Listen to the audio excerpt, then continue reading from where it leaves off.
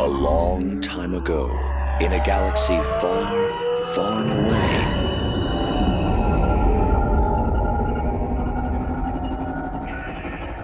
You're listening to Star Wars Beyond the Films, the official expanded universe podcast of StarWarsReport.com. There is a great disturbance in the Force.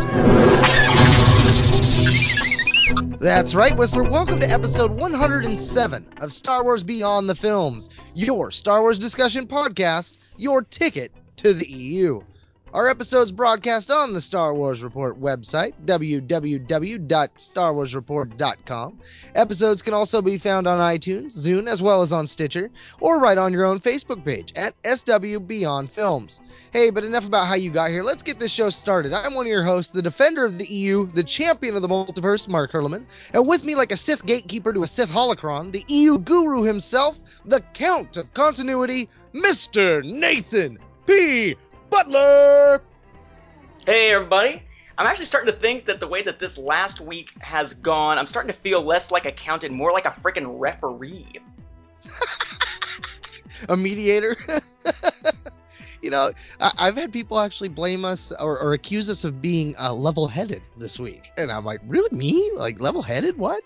Like, I don't know. Maybe for once, maybe you've kept me calm, I guess. Well, I don't know. Come on. Being level-headed this week in reaction to the story group stuff is very easy to do when everybody else is going bat guano insane for no reason. Yeah, and I'm sure, you know, as we get to our feedback episode for the Marvel Disney stuff, we'll hit a lot of this stuff as well. But what are you talking about, this story group, for those that don't know? Well, there were some Twitter comments made by Leland Chi that basically talked about the whole story group concept, which is apparently something that he had talked about also back at Celebration Europe. Pablo Hidalgo and Leland Chi had talked about the idea that essentially in the wake of Lucas stepping away from Star Wars, at least stepping away from Lucasfilm and such, and Star Wars outside of the broad concepts that he handed off to Kathleen Kennedy for the sequels and whatnot, the idea is still to try to have a cohesive continuity in all the different products being put out. So, that being said, they need to have someone there to sort of guide that. And in the past, they've done that in terms of guiding the books, guiding the comics and such. You know, if there's any doubt about that, look back at the Clone Wars before the cartoon series came in and smashed everything into little bitty tiny pieces. That was some extreme coordination between your different, you know, license holders and such. The Lucas Books concept.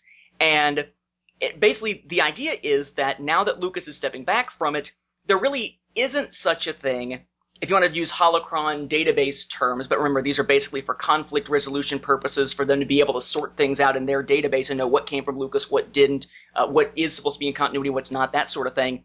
Basically, if there's no Lucas, then there's no G-canon or T-canon the way that we tend to think of it these days, which is this idea of a Lucas-influenced story element that could come in and trample over something else, because Lucas himself isn't providing that type of input. Yeah, there'll probably be some sense that the films can override other things maybe at some point, but at this point, without that happening, everything kind of has a chance to gel together more than it otherwise would, because now the story group, which is essentially the same type of coordination that was happening between the books and the comics and video games and such, get to do that type of coordinating with the team behind Rebels, with the team behind the new movies, and that should, in theory, mean some more seamless integration between them. Certainly more so than back in the olden days, where it was basically Lucas makes a film, or Lucas does some Clone Wars episodes, and doesn't consult with anybody, and in doing so winds up sort of shattering bits of continuity, and the continuity has to catch up and try to, retcon itself to make everything fit. That now the hope would be that hopefully there won't be so many contradictions, it's less likely to have to then turn around and retcon to make everything fit. The goal being one seamless continuity. And for whatever reason, maybe it was referring to Lucas not having the ability to come in and basically trample over things, or however it was that they put it. They didn't use that word. But his sort of ultimate power of veto, if you want to call it that. Maybe it was just the mention of that. Stripped. Yeah, mentioning that. Maybe that's what freaked people out. But apparently everybody went absolutely nuts with the idea that the books and the comics can all be canon now. Well, depending on your way of looking at it, they always have been. See canon, etc., etc. They're just as official as they've always been. You think they're going to let the books still override films? No. Does that mean that if a film does something that the EU doesn't have to retcon to try to fix it? It probably still will. If there are, contradictions and such. And you got to figure there are going to be contradictions. I'll get to that in a second. But suffice to say, not really a lot has changed, except for the fact that Lucas is stepping away, which gives them a better ability to gel things together. There has not been an announcement of a reboot. I still think one is probably on the way, but there's not been any announcement of a reboot, and nothing that was said in those comments should have led people to say there's going to be a reboot. If nothing else, the fact that they're talking about gelling things together more with the story group between the movies and the TV shows and comics and novels and such should make people think it's less likely to have a reboot. But somehow, everybody went nuts online and just started spreading like wildfire. All these stories about the EU is dead, R.I.P. Star Wars, all this stuff. And no. All they're saying is that it's pretty much what we always expected. Lucas stepped away. They have more control over making things gel. They want to make one cohesive continuity. They have a better chance of doing that now that Lucas is not coming in and tweaking things every so often that, breaks bits and pieces that then have to be fixed. Of course, they're going to have to still do something to keep track of what's in continuity and what's not. Anyone who says this means that everything is going to fit, everything produced will fit, you're assuming then that there'll never be any parodies? There'll never be any Lego Star Wars stuff anymore? Of course there will still have to be a designation of what's in continuity versus what is out.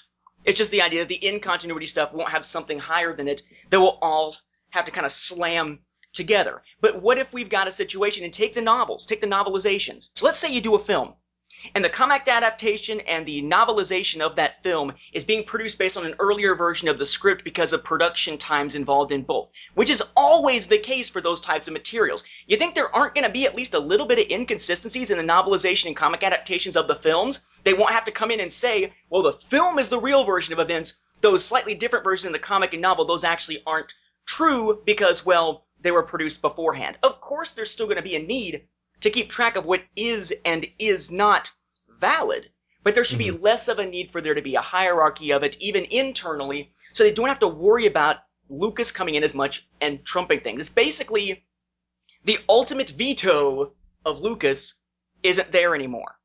Because Lucas isn't there anymore. What's news about this? And people just freaked. So, relax. There's been no reboot mentioned. There's been no reboot announced. I'm betting if you ask them directly about a reboot, the answer will be that that's not what they're planning, or they'll give you stunned silence that you're daring to ask. It's just not yet announced. If they're going to do something like that, this wasn't it. Stop spazzing. Coming from me. Stop spazzing.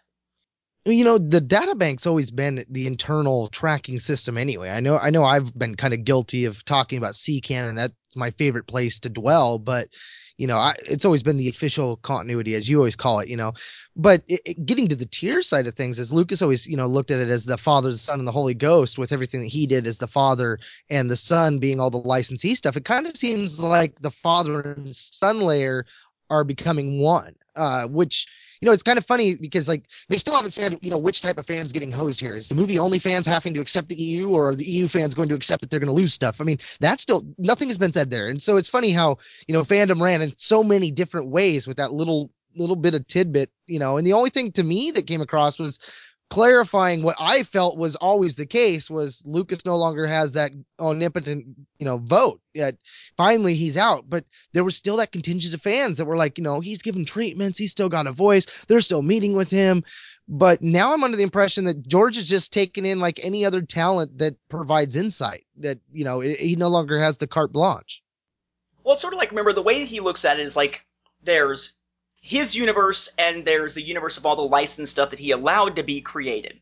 In theory, these have always been two separate universes, two separate timelines. Lucas's being less full of stories, but then there's the EU, and he didn't have any desire or need to take the EU into account. And what made these two so interlinked is it's almost like I've got a gradebook program, and one of the things you can do on the gradebook program is set it up so that if you go in and try to put in a grade for the semester for a student, But let's say they go in and do some makeup work at the last minute once you've already put that grade in. You can go in and put in the grade for that missing assignment, and it's hot linked so that it then updates that final grade of the semester without you having to go manually do it. That's kind of what was the case, because that core that Lucas created, or that Lucas directly influenced, if it was changed, instead of the EU saying, nope, we're only based on the version of the films that existed at the time that the EU began, they instead would then update and say, okay, well, the version of the films and the version of the television productions and such that are in the EU, yeah, those are actually now those newer versions too. It's sort of letting the one independent continuity, they can pretty much do whatever it wants, influence the other one. And yeah, the hierarchy, the concept is internal, but it also showed us how conflict resolution worked. How Lucas generally was allowed to trump anything else. The films trumping pretty much whatever. The Clone Wars cartoon series trumping also pretty much anything else in the licensed works. What's in continuity versus what is non-continuity, what is iffy continuity. No matter what we called them, and whether it came to look like a hierarchy, it was going to appear to be a hierarchy to anyone who looked at it. Going insofar as going back to, say, the films themselves, where you have now, basically. Remember, there was a point at which, when talking about canon, one of the things they talked about was how the novelizations and the comic adaptations of the films, or I guess the novelizations and the radio dramas of the films, were thought of as somewhat more definitive because they are based directly on George Lucas's vision. They're adapting something George himself actually created. Kind of like the Clone Wars takes Lucas's ideas and then, runs with it to make the episodes of the show. And as such, that means that when it comes to versions of events in the films, they would basically say that, well, those are all pretty much equal, or those are all lumped in there, those are the core stories. But there was question, well, wait a second, what about the fact that the novelization of Empire Strikes Back calls Yoda blue instead of green? What about the fact that we have different dialogue a lot of times in the radio dramas because they're doing it for audio rather than for video, so they're having to describe things? Well, of course, the movies trump both of those. The novelizations were thought of as closer to the films than the radio dramas were in terms of dialogue and such, of course. So you already had sort of this films trump the novelizations, trump the radio dramas, but they're all film adaptations, so they all kind of trump everything else. And then Lucas himself comes in and says, well, there's my original version of the films, then there's my special editions of the films, and the DVD versions of the films, and now the Blu-ray versions of the films.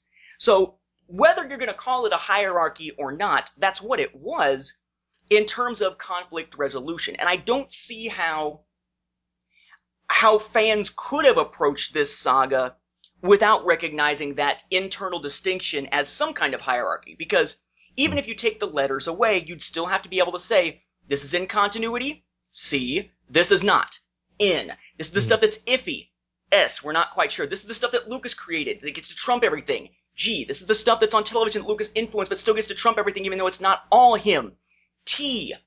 Okay, take away the labels if you want, but in order for us to know what we should be accepting as true Star Wars at any given point in time, yeah, we had to recognize that system. Prior to that, it was just stories being in or out of continuity. And granted, that was very straightforward, but it also led to some instances where things like the Trioculus books got completely dumped out of continuity as soon as they decided to publish Courtship of Princess Leia. There was that inflexibility, and if you did see something show up from something out of continuity, there was that, no, just because there's a reference to Trioculus in this book doesn't mean that all 6 of those books are now in continuity. No. All it means is that there's an alternate reality version of Trioculus somewhere within the official continuity. And that became sort of a difficult to explain conundrum to new readers. I'm glad they went with the dark side.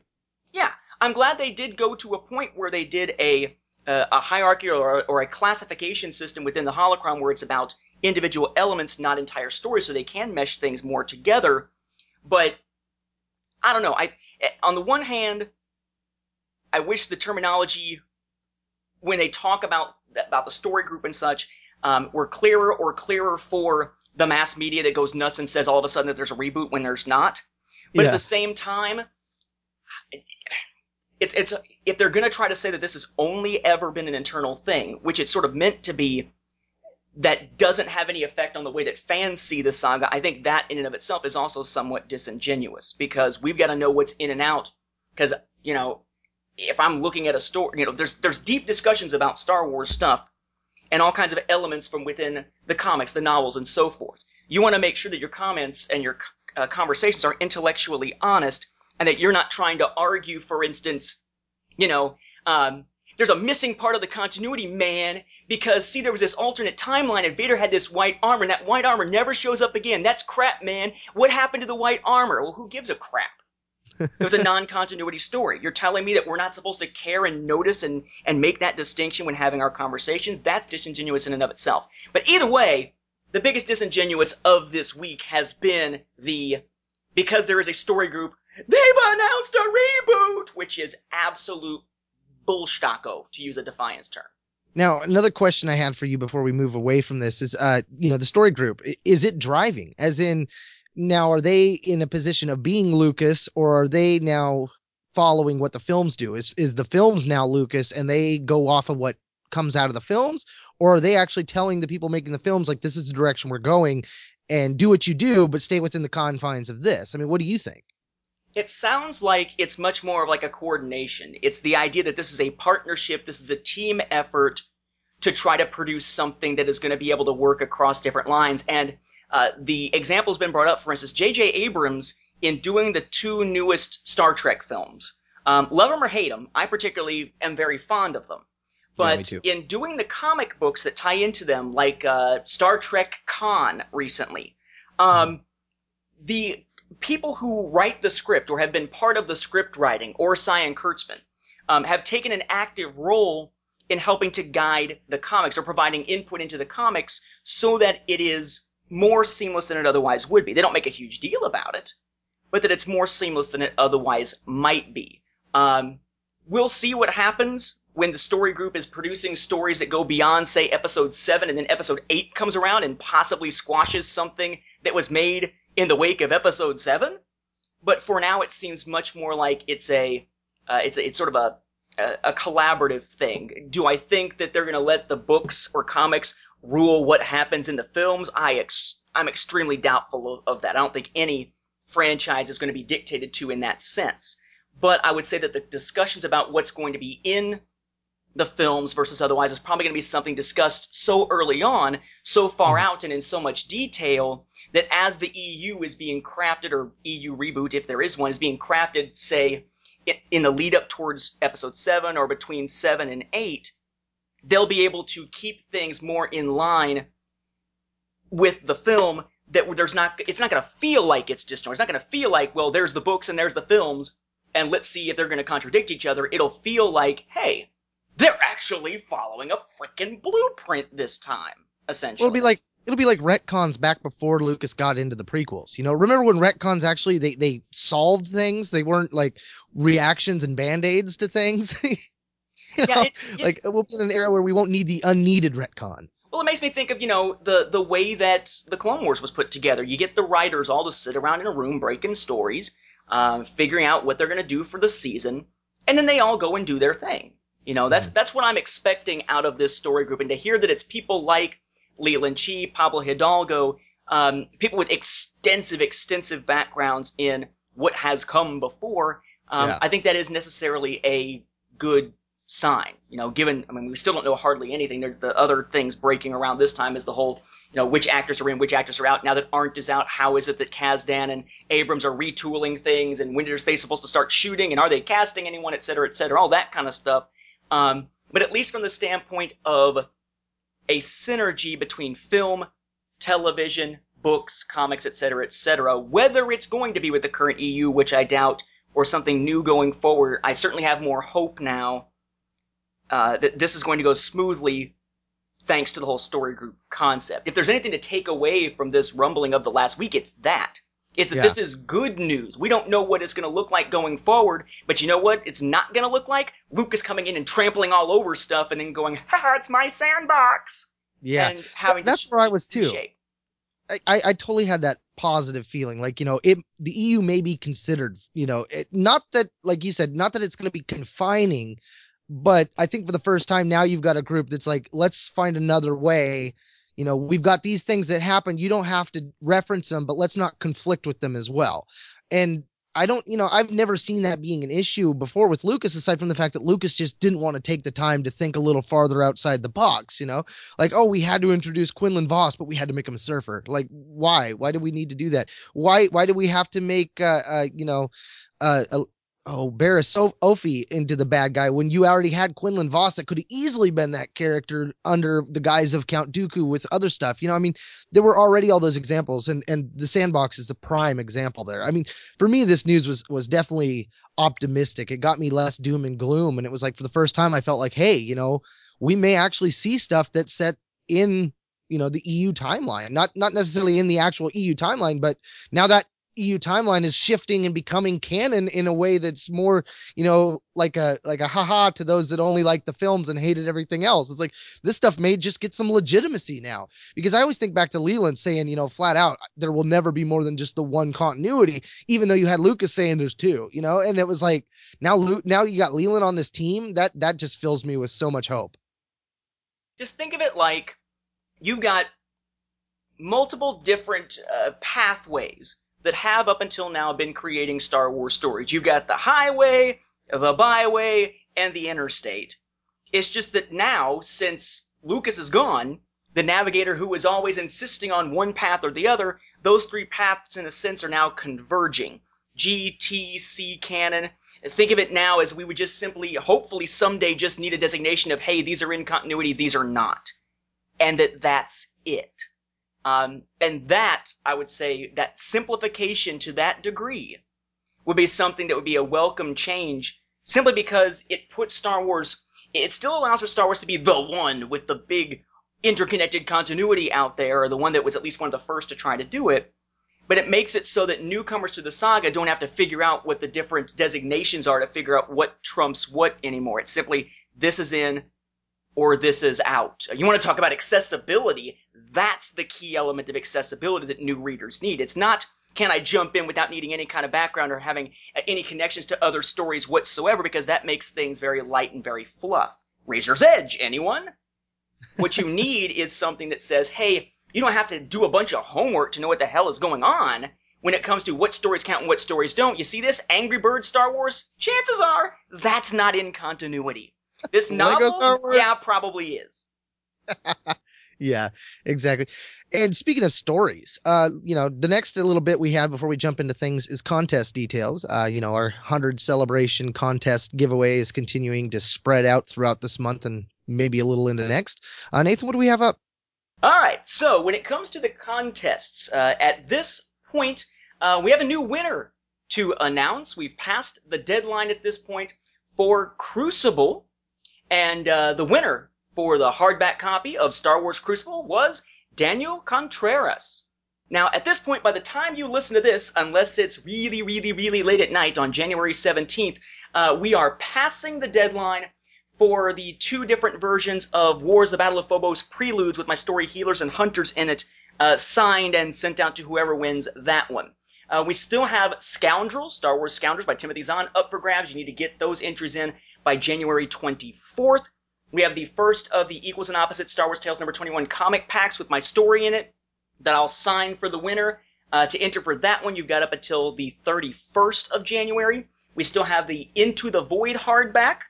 You can enter for that one up until February 7th. And now we are going to introduce the second copy of Greater Good, the second copy of my time travel, telepaths, and telekinetics novel, my full-length novel that came out from Grail Quest Books, the revised and extended version beyond the self-published one with a nice afterword and whatnot in it. I will sign that, of course, for the winner. And to enter to win that one, you'll want to enter slightly differently than last time. You'll email us at swbeyondfilms at starwarsfanworks.com, and in the subject line put Greater Good 2 rather than 1 this time, since this is the second copy that we are giving away. So send those entries in. Make sure that you have that subject line, Greater Good 2. You have your name and mailing address in the body of the email, and make sure you get those entries in by February 14th. As for those previous ones, to enter for Into the Void, make your subject line Into the Void. The Equals and Opposites comic pack, make the subject line Equals and Opposites 1, because we are going to give away one more of those in our next episode. And then for Scoundrels, put Scoundrels. For Preludes, put Preludes. Good luck. And may the Force be with you.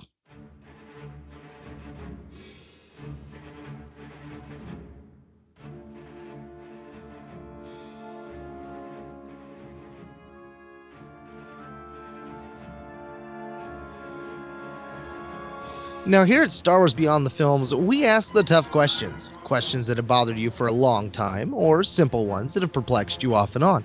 You ponder about Star Wars, and so do we. This episode, we explore Star Wars Legacy, Volume 4, Alliance, by Dark Horse Comics. Now, before we get too deep into spoiler territory, we're going to give you a quick spoiler-free rundown. Just be sure to jump off at Tarkin's arrogance.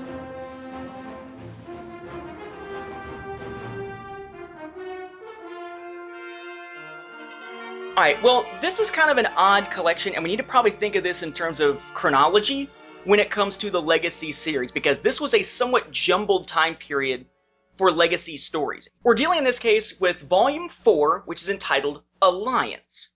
It doesn't actually include any stories called Alliance, though.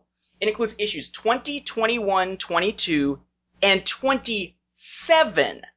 This is Indomitable Parts 1 and 2, which is issues 20 and 21, The Wrath of the Dragon, which is issue 22, and then Into the Core, which is issue 27. It is jumping over the two-part Loyalty storyline and the two-part The Hidden Temple storyline, both of which show up in Volume 5, The Hidden Temple. This is the second to last of the trade paperbacks worth of stories, though, as we're leading up to eventually talking about Vector. What makes these unusual, chronologically, you may recall that the last storyline that we talked about for this particular series, for Legacy, was Claws of the Dragon. Big confrontation between Cade Skywalker, Darth Krayt, and so on and so on. Okay, Into the Core, which is issue 27 of all of this, takes place apparently immediately after Claws of the Dragon. So the last one in this trade paperback, and the 27th in the overall series after several other issues, is actually the one that takes place immediately after issue 19, Claws of the Dragon. Okay. Well, that's kind of true and not true, because, I mean, it flashes back to that. I mean, it starts out and it's got Darth Warlick on his way to the Deep Core, and then it flashes back to the moments of Claws of the Dragon. Except they put Krayt into stasis briefly, and he's in stasis while this trip is being made, and he's already back out of stasis with Weirlock present in Indomitable and in Wrath of the Dragon. Uh-huh. So it is earlier. Then you've got Indomitable, which is said to be concurrent, or I guess it wasn't Indomitable, it was Wrath of the Dragon he shows up in. Indomitable is a 2-issue storyline, but it is concurrent. It even says inside the issue, it is concurrent with the last issues of Claws of the Dragon. Basically, the last couple issues of the Claws of the Dragon story arc, and at least the first issue of the Loyalty story arc that is coming up the next time we talk about Legacy. I deal with that a little bit with the Wrath of the Dragon summary in the timeline. Wrath of the Dragon, which has horrible artwork, by the way, it's right before the beginning of Loyalties in some respects. Krayt's actions on Dak in Wrath of the Dragon are seen by Cade live in Loyalties Part 2. Yet Loyalties Part 2 is only 4 days after the events of Loyalties Part 1. Wrath of the Dragon is 3 days after the end of Indomitable Part 2. So it basically, you've got a lot of these overlaps. Loyalties Part 1 has to be concurrent with the last little bit of Indomitable. Wrath of the Dragon is essentially concurrent to Loyalties Part 2. And of course, Into the Core is the one immediately after Claws of the Dragon. Suffice to say, don't necessarily read them in the order that they appear in the trade paperback. It is much better, I would say, to read 27, and then you should be good to read 20, 21, 22, and continue on with the next trade paperback with Loyalties. That's not going to throw you off all that much. The only one that's heavily, heavily out of sync with, as opposed to overlapping with the other issues around it, is number 27, Into the Core. This is also a trade paperback, though, I would point out, that is not the regular team. John Ostrander is writing these, as he tends to do in this series, but you do not have Jan Duursema doing the art for any of these. Instead, you have Omar Francia doing the art for 20, 21, and 27, and for Wrath of the Dragon, you have Alan Robinson doing the rather cartoony, ridiculous, still better than I could draw art in that particular issue. But these are necessary stories. One story to show us a little bit more in flashback as to how the Galactic Alliance was defeated back in the Sith Imperial War, why it was that Gar Stasi managed to escape with his group as opposed to the rest of the Alliance. We get to see how they get a new flagship for the Galactic Alliance and start inroads towards eventually having an alliance between the Rowan Fell's Imperial forces, or his version of the Imperial forces, the Loyalist forces, and Gar Stasi's Alliance forces. We learn a little bit more about the makeup of the current Rogue Squadron. We see the beginnings of the horrible, horrible things that are going to be done to the Mon Calamari and the Quarren, to an extent, of the planet Dak, or the planet Mon Calamari, or Mon Cala, whatever the heck Lucas is calling it this week. And we get to see the efforts being made on behalf of Darth Krayt to extend his life from those Yuuzhan Vong things that are within his body that are slowly taking him over, along with the question of, well, which Sith that Cade managed to harm pretty heavily survive, and how do they survive after the events of Claws of the Dragon. So, no Dursuma, which stinks.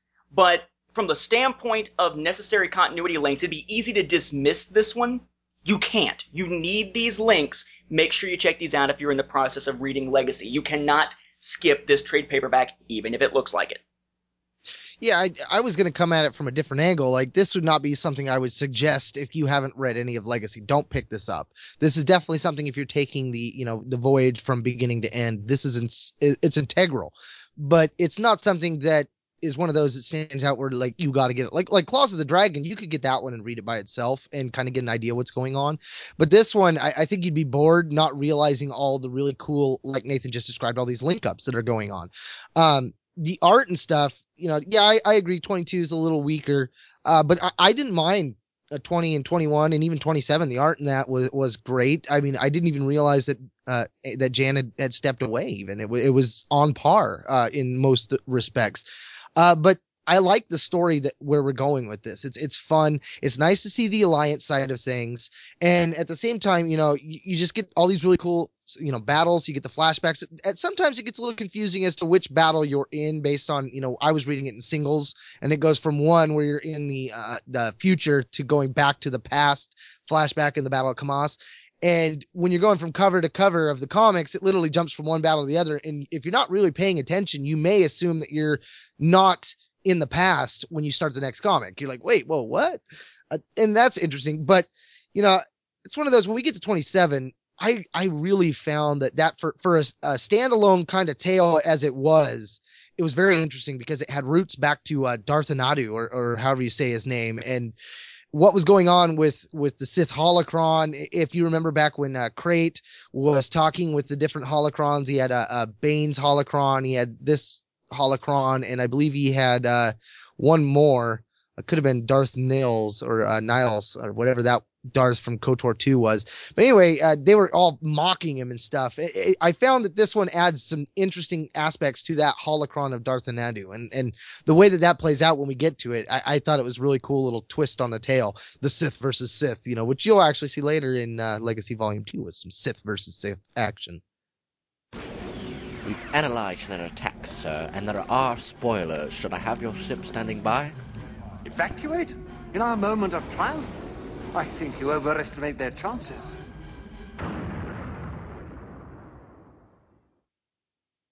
Now consider that your spoiler warning, Beyonders and Sentients of all ages, because here we go on another adventure beyond the films. We start out with issues 20 and 21 that make up Indomitable Part 1 and 2. John Ostrander and Omar Francia being our primary team this time around. We start with a Quarren Sith, Darth Azard, punishing the current leader of the search for Gar Stasi, the captain of, I believe it's called the Relentless, Admiral Shah Dun, for not being able to catch Stasi basically fast enough at this point. And he gives command of the search over to Admiral Valen. We will find that Valen, who is a human and a very speciesist human who wants the aliens off the crew, or at least not on the bridge with him among the crew, he is someone who has some past with Gar Stasi and with the Battle of Kamas, which was the turning point, of course, of the battle between the Galactic Alliance and the Empire or the Imperial Remnant, whatever you want to call it, back when the Sith were guiding them and were mostly behind the scenes, but had finally sort of shown themselves in the galaxy, and they realized that there were more stakes to that particular war than just Empire versus Alliance at that point. The focus of this, though, is on Mon Calamari. You have the planet Dak, as it's called by its inhabitants, according to the issue at least, and it is surrounded, of course, by the orbital shipyards. They make up basically a ring, kind of like a Saturn-style ring, around the planet, and that's where the Mon Cal cruisers and such were being built, and that is where now a lot of Imperial ships are being built. They've been basically forced to build these things, with the Quarren in charge of the planet as opposed to the Mon Calamari, and they're in the process of building a new advanced Star Destroyer called the Imperius for the Empire. If you've recently been reading through Legacy Volume 2, Outcasts of the Broken Ring, the second storyline there, this is the ring, and this is the storyline in which that ring is broken to make up that title. Well, just real quick, I want to comment on that. It was interesting. They go, following the ascendancy of the Sith, the Quarren were made the rulers of Dak, as opposed to the power-sharing government that preceded it. Which, it's like, you would think the Quarren by now would know not to align themselves with the Sith. I mean, after the Clone Wars, after the Empire, all these different, times that they thought they were getting power, it has always come back and slapped them in the face. And, I mean, but all they did was they basically made it so that the shipyard is now Emperor Krait's personal shipyard. And I mean, it's just like, you would think that they would have learned. Yeah, but what choice did they have? I mean, open resistance would get them killed, and doing nothing would get them taken over anyway. I mean, it's kind of a, if you're being offered a chance to live and fight another day, it seems like that's what they took. The Quarren certainly wind up paying the price, though, as you said, for their cooperation in this case. In any event, so we wind up finding that one of the members of Rogue Squadron, Monia Gahan, Monia-Gahan, happens to be related to her uncle, Gial, or Gial, Gial Gahan, who is one of the lead guys at these shipyards. Okay?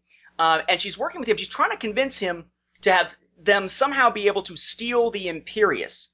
And he's not willing to basically get everyone involved in this, get the Mon Calamari themselves to rise up and be involved in this, but he's willing to put the blame essentially on himself. He's willing to give them the codes that they need, help them to steal the Imperius for the Alliance, or the Alliance remnant, and the result, he thinks, is going to be simply that the Empire is going to need someone to blame, and since he's truly the one who would have helped them, he could take the brunt of all of the blame on himself, thereby sparing reprisals against any other Mon Calamari. Turns out that's not necessarily true, but it's certainly what he thinks is going to happen. So he's willing to essentially risk his life, or sacrifice his life, I guess, in a sense here, because he's not even willing to entertain the notion of escape. Because if he were to escape, it would mean that the reprisals would not have a dedicated target, and chances are the Empire would take it out on pretty much anybody in the vicinity.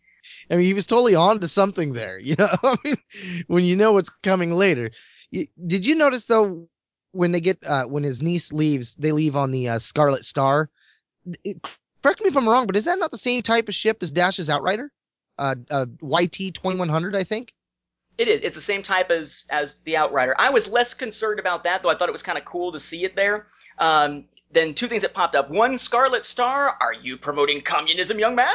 But also the fact that, and this may be changed, are you looking at the individual issues of the trade paperback? I've got the individuals. Okay, because in the individual issues, whenever they land back in the docking bay as they're parting ways here, as uncle and niece are parting ways, the Imperial officer who comes out and speaks to them says, Gial Gahar, with an R instead of an N at the end of his name. I'm not sure if that was a typo / thing, a wrong bit of lettering, or if this is supposed to show that this lieutenant, Strom Dubrock, just couldn't be bothered to care to learn this alien's proper name. Wasn't quite sure how that was supposed to be taken. Yeah, I think you're probably onto something there. They're definitely, well, I think even this could be part of that aspect of where you're seeing the aliens getting kicked out, and you're seeing that speciesism kind of coming back. Maybe he's one of those hand-picked, bigoted guys. Could be. We also find that they are spotted by a Toydarian that's supposed to be a female, but how could you even tell? Spotted by a Toydarian as they're leaving. It's Monya, and she hooks up with another member of Rogue Squadron to leave together and go back to the fleet. That is Ange Dahl, who is not only a member of Rogue Squadron, but a strong female character and not white as a human. I was very impressed by them actually creating a character that was not a white male in this case. They return back to the fleet only to find that Rogue Squadron's having a bit of an initiation type of thing going on. And Durgo, who is the Doug, who is supposedly the best pilot in the modern Rogue Squadron, is whooping up on a new member of Rogue Squadron who turns out to be Hondo Carr, the Mandalorian, from back in the story Noob. I'm sure you were happy to see him back, right? I was. Yeah, Hondo Carr for me was one of the hidden stars of the series. I mean, he goes from, as we later find out, he was once Mandalorian, then he hides with the Joker Squadron of the 501st, and then when he leaves in the last one, we saw him in, I can't even remember the name of it, but it ended with him walking away, and we didn't know where he went. And then boom, oh, hey, he shows up in the Rebels, well, the Alliance, and now he's part of the Rogue Squadron. It's like, oh, sweet. We also meet the leader of Rogue Squadron, who breaks up the little tussle there based on just an offense, more or less. Joram Bey, who is a Weequay, and is at this point the leader of Rogue Squadron, but he will switch positions by the time this story is over with. We see Monya providing the information about what exactly it is that the plan entails to perhaps get their hands on the Imperius, and we wind up, she's briefing Gar Stasi himself, but then also Captain Yorub, who is a Sullustan and is not only the second in command now with Gar Stasi, but was also second in command aboard the ship that Stasi was in and commanding at the Battle of Kamas. So is another character who we will find has some history with the Battle of Kamas, just like Valen, the Imperial, and of course Gar Stasi here. And I like the way that played out, the two stories back and forth. I mean, granted, there was a moment when I switched comics that I got confused, but it played well. It does. It works basically because as Monya leaves, Stasi and Yorub basically are both thinking, yeah, this is a trap. It sounds exactly like Kamas, which gives us our beginning of a flashback back to the triumvirate, basically the military, the Jedi, and the politicians, I guess, that are running the Galactic Alliance. And this is back, of course, around the time of the Battle of Kamas. It's during the Sith Imperial War. We find that Cole Skywalker is there to represent the Jedi. You have Rear Admiral Pierce Petan there. You have New Torina. You have Bail Antilles. No, not the prequel era Bail Antilles. A different Bail Antilles. And there's a lot of disagreement as to whether or not this is a trap, whether or not that is the attack on Kamas would be a trap or not, based on trying to go after Rowan Fell, who at that time is still the leader of the Empire. Remember, he doesn't get booted until the events in the first issue of Broken that we saw. And they decide apparently that despite it being a trap and despite Gar Stasi's warnings, they're going to do it anyway. That they can't pass this up. They need to be able to win the war fast by getting Fell, because there's a lot of planets that are either sitting it out or they're joining the Empire actively. So Stasi and Yorub, I mean, they're ready to go into this battle. They're going to follow their orders, but they're going to make sure that there is essentially a back door open for there to be some measure of escape when they fall into what they think is obviously a trap. And then that brings us back to the conversation in the present day where they're talking about the same type of thing, and the idea that they could perhaps, given the fact that they expect this to be a trap, perhaps they could use the trap and make it work for them, turning it somehow onto the people who think they're going to be trapped. I think that's a nice strategy. And given the fact that you have Valen basically talking about how Gar Stasi, he's not a strategic thinker, etc., basically downplaying Stasi because he's an alien and because of the events at Kamas and such, you get the sense that Stasi has something to prove here, if nothing else than to his enemies, that he is a strategic thinker, that this is a man who is to be reckoned with. Just because he's the one in charge now as opposed to the people who used to be running the Alliance, that doesn't make the Alliance less of a threat. Perhaps it makes it more. I like the way it played out too. He goes, "I've studied Stasi. I know every move he's likely to make. I know him better than he knows himself. Shall I tell you what is going to happen 2 days from now when the Imperius is ready to leave space dock?" And as he's explaining it, it's actually showing you what literally is happening, Which And makes no sense when you first read it. Am I the only which one who was first reading, like, completely confused the first time reading that section? no, I was too. It wasn't until you get all the way done, you're like, oh, okay, this is literally happening. Because at first I just thought that he was just talking about what could happen. I didn't realize this was legitimately going down. Yeah, it's weird. I guess it would make sense in a movie, right? Let me show you how this is going to go Yeah. down. And then Yeah. you hear them talking, and then the mission itself takes place, and they come out the other side of the mission, and they're like, okay, so now what do we do? But this felt much more to me like, if you remember the planning scene in the original Mission Impossible, hey, it's much worse than you think. And he explains everything, and then it goes back to the conversation, and now they're going to actually go do the mission, and we get a lot more details to it. We basically see the entire plan, or at least the initial plan, okay, which is to have Jial on the planet deactivate the automated defenses and send a signal to let the Alliance know that the defenses are down, so they can come in and take over the Imperius, which is at that point with just a skeleton crew aboard. And then once they're already there, Stasi ships jump in from hyperspace thinking that they've got the Imperius, but then the Imperials jump in behind them essentially and wind up boxing them between the defenses of the planet, the defense platform, and the Imperial ships. They wind up getting Guile. They wind up arresting him, basically catching him while he's there at the defense controls. They reactivate them. Aboard the Imperius, out pops some stormtroopers that were in hiding and take out Stasi's men. And then it's not just TIE fighters coming to attack, it's the huge Star Destroyers jumping in, and now basically Stasi's troops are trapped between the automated defenses of the ring itself and all these Star Destroyers coming at them from behind. But that is told in the span of, it's 7 panels, one 3-panel page, another 3-panel page, and then one page that's like a huge, cool-looking double spread, which is nice. Yeah. That's one of my favorite big shots of the whole Legacy series, when it goes, "This time there will be no escape," and it's got all, like what you just described, the fleets in the middle of the ring and the Imperial fleet. Glorious shot.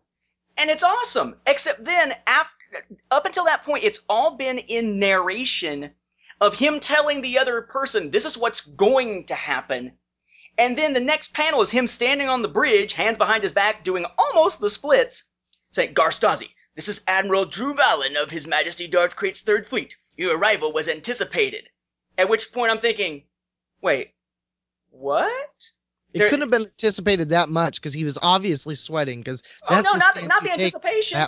I'm saying what, because there's no way when you're first reading this that the first read is going to be that everything was happening while he was describing it, not that, hey, this is a comic book, he's describing it, and we need some visuals to go with it, we're going to show you what it's possibly going to be like. This story would have made more sense as without that jerkiness to the storytelling in this first issue. If there had been a third issue, and in between this one and the next one, we actually saw those events take place, rather than basically zipping through a big chunk of the conflict in the story lightning fast. It'd be like saying, watch A New Hope, now watch Return of the Jedi. We're going to very quickly recap what happened in Empire Strikes Back in a little 10-minute segment right before you watch Jedi. Yeah, well, and this is also that part where it jumps from the one issue to the other, where you get completely confused, because the last thing you see Stasi say is Kamas, acknowledging, the trap from before. And then when you get into 21 literally starts in a flashback at Kamas, but it also has Stasi still sitting over the same type of hologram because he's in the same type of ship. So it's like, if you're not paying attention to the uniform change, that was where I got lost. I was like, wait, whoa, what's going on? But then as you continue on into 21, it explains, and then everything makes sense. But you literally have to get into 21 before you really put the pieces together and go, oh, okay. And yeah, like you said, I think it was meant to be more like a movie, kind of like how Ocean's 12 did, when they had their little scenes of how did you do that? And they go back and they flash back over it and stuff. That's kind of how I got it. I was completely confused until I got halfway into 21, and then I was like, "Oh, okay." Because especially once you jump in, at least it says the Battle of Kamas nearly 8 years ago, but you're like, "Wait, this looks exactly like what was going on before, except for now Stazi's uniform is just a little different." Like that threw me completely. Yeah, he definitely has a different uniform. Yoru seems to be wearing something relatively similar, and yeah, it's like a mirror image type of shot. He's leaning over the controls. Yorub is behind him, and so forth. I'm glad that they at least said at the Battle of Kamas, nearly 8 years ago, to start out the second issue. But even then, I think that would still be confusing, possibly to somebody who's reading the trade paperback and doesn't see the issue split, because a lot of times in Star Wars they don't do the little fuzzy cloudy bubble things for thoughts. A lot of times thoughts are done in little narration boxes like that. And the last thing he said in the previous issue was he's looking at the thing and he goes, Kamas. And it could very easily have been the Battle of Kamas nearly 8 years ago. Something to go along with his thoughts and clarify what he just said out loud, not necessarily be a tag to tell us when this flashback is taking place. When it's 2 issues at least, you're not thinking about that being the last scene, and you're thinking about it being the tag for what you're seeing right then. The other interesting thing about it, though, is it gives you insight as to, the backgrounds between these two guys, and the fact that, Stasi already knew this one. The Battle of Kamas was a trap. He had the back door ready, and so you're about to see him react to his first springing of the trap by this Imperial officer. So, it leads into what you're going to see later in this issue when he springs the second trap. It's like, well, he sprung the first trap. He got away. I mean, yeah, they lost half the Imperial or the Alliance fleet, but that wasn't his choice. Stasi could only save what he could, and so even knowing it was a trap, he still managed to save the day for the Alliance. Yeah, it winds up being something where you look at both sides and it feels like it's that overly elaborate plan. You may, if you watch any of the YouTube videos by Cinema Sins, they have the everything wrong with such and such movie in however many minutes or less. One of the things that they often point out is the ridiculousness of certain types of plots, like especially in James Bond movies, of what the villain must have been counting on to happen to somehow end up with the last part of his plan actually making sense, and how none of it could have been predicted, at least with any degree of specificity. Some of this kind of has that feeling. It feels when you step back and you try to figure out, okay, who planned what now? There's a level of incredulity that seeps into it. But in the flashback, we basically see the leader, Patan, again, basically telling the Alliance ships that, yeah, we just screwed up and I've just signaled our surrender. And Stasi is not willing to do so. He basically tells the other ships, look, stand with me if you don't want to surrender. Morlish Veed, who of course we know from previous issues, essentially tells him, look, the hyperlanes have been mined. You're outnumbered, you're outgunned, there's no way to escape, which means that he's going to have to use hyperlanes that only spacers know. Kind of the possibly more dangerous ones, but it's certainly less dangerous than staying there and getting killed or turning themselves over and presumably being executed and such.